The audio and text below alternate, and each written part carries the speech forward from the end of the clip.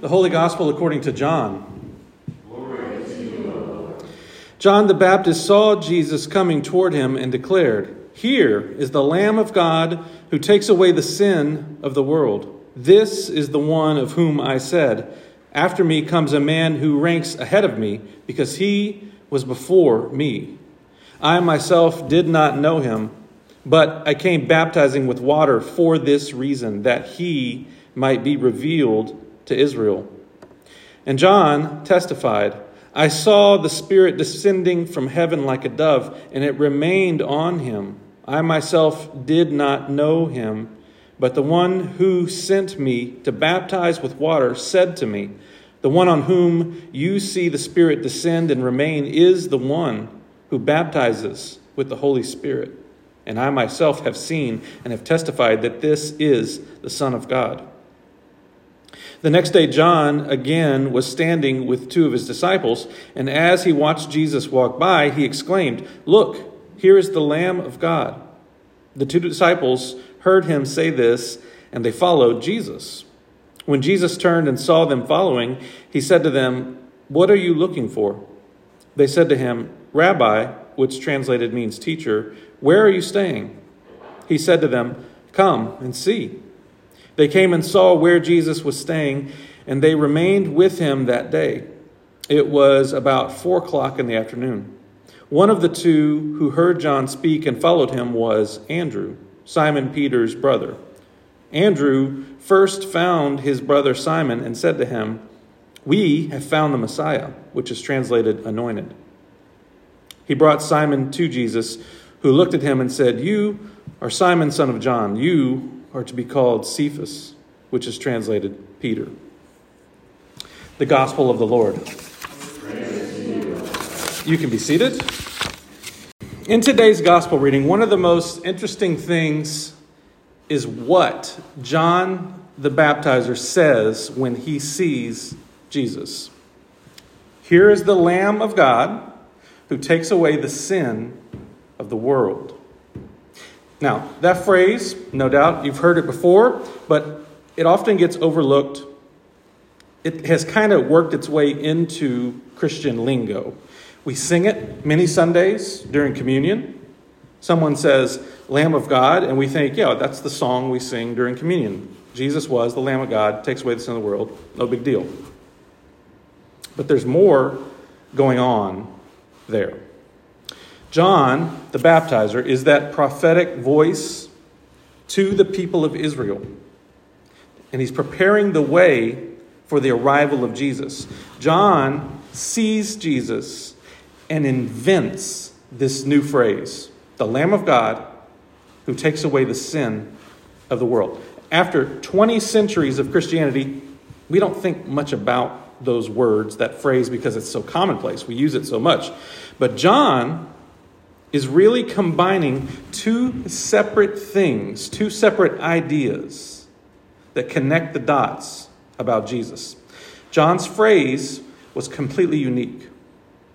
The reason is because those ideas didn't originally go together. What John was doing was mixing metaphors. He was connecting two different parts of historical Jewish worship together. John saw Jesus as a mashup of two separate events, Passover and Yom Kippur.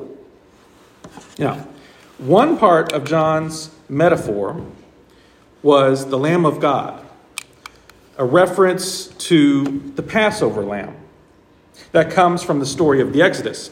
God's people were in slavery in Egypt. Moses confronted Pharaoh to let God's people go, but Pharaoh didn't agree, so God sent 10 plagues. The last plague was the death of the firstborn.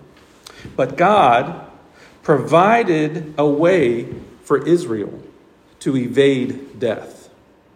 From Exodus chapter 12, it goes like this. The Lord said to Moses and Aaron in the land of Egypt, "Tell the whole congregation of Israel that on the 10th of this month they are to take a lamb for each family, a lamb for each household. They shall take some of the blood, put it on the 2 doorposts and the lintel of the houses in which they eat it. The blood shall be a sign for you on the houses where you live.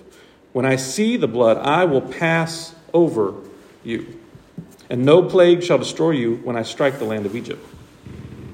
So, John the Baptizer sees Jesus coming and calls him the Lamb of God. That's the first metaphor. Jesus is like the lamb from Passover that protected Israel and provided for their deliverance from slavery in Egypt. And like that lamb, Jesus is going to deliver people from their bondage to sin and death and evil.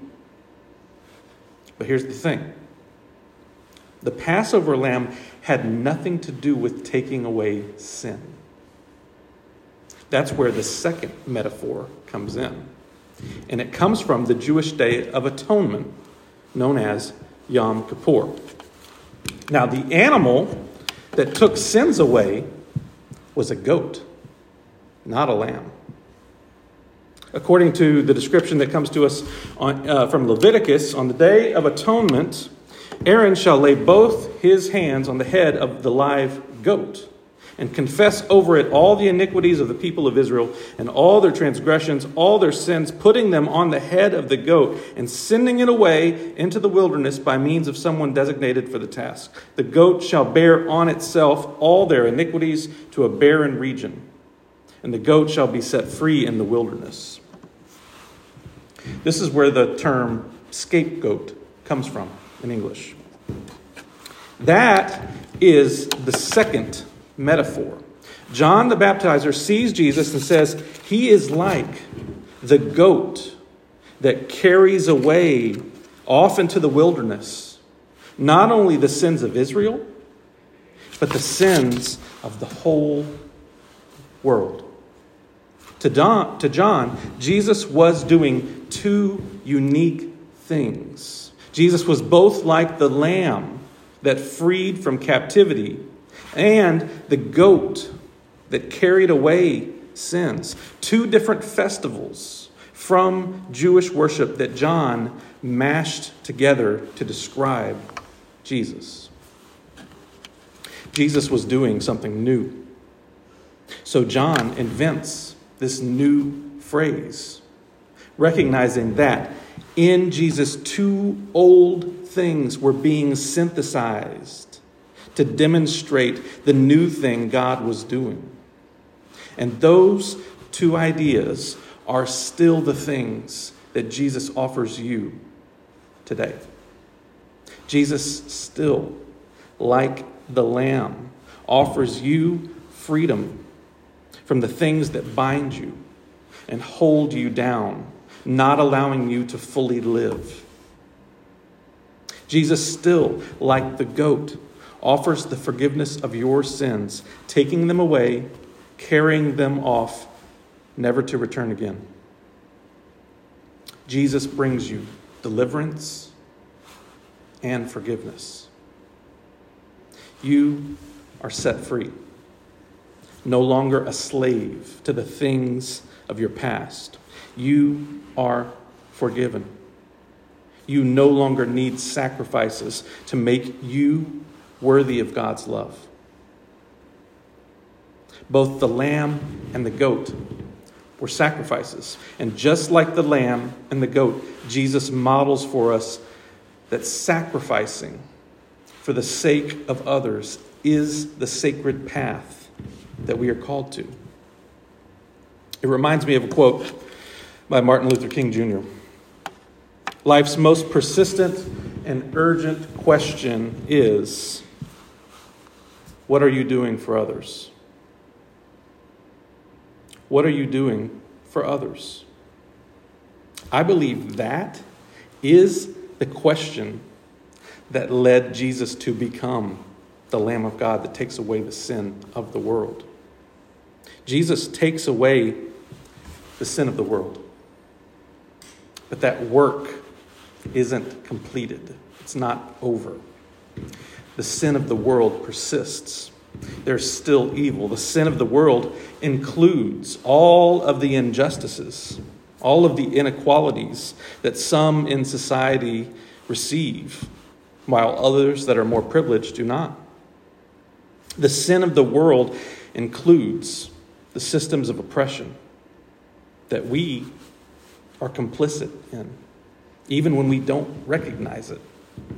The sin of the world is the hatred that leads some to harm their neighbors.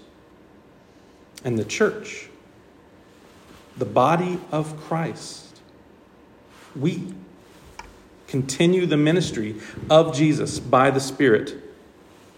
You, church, are still called to carry away the sin of the world. Jesus has called you to be the voice of liberation and forgiveness in the face of evil. What are you doing for others? One more quote from Martin Luther King. He who accepts evil without protesting against it is really cooperating with it. Amen.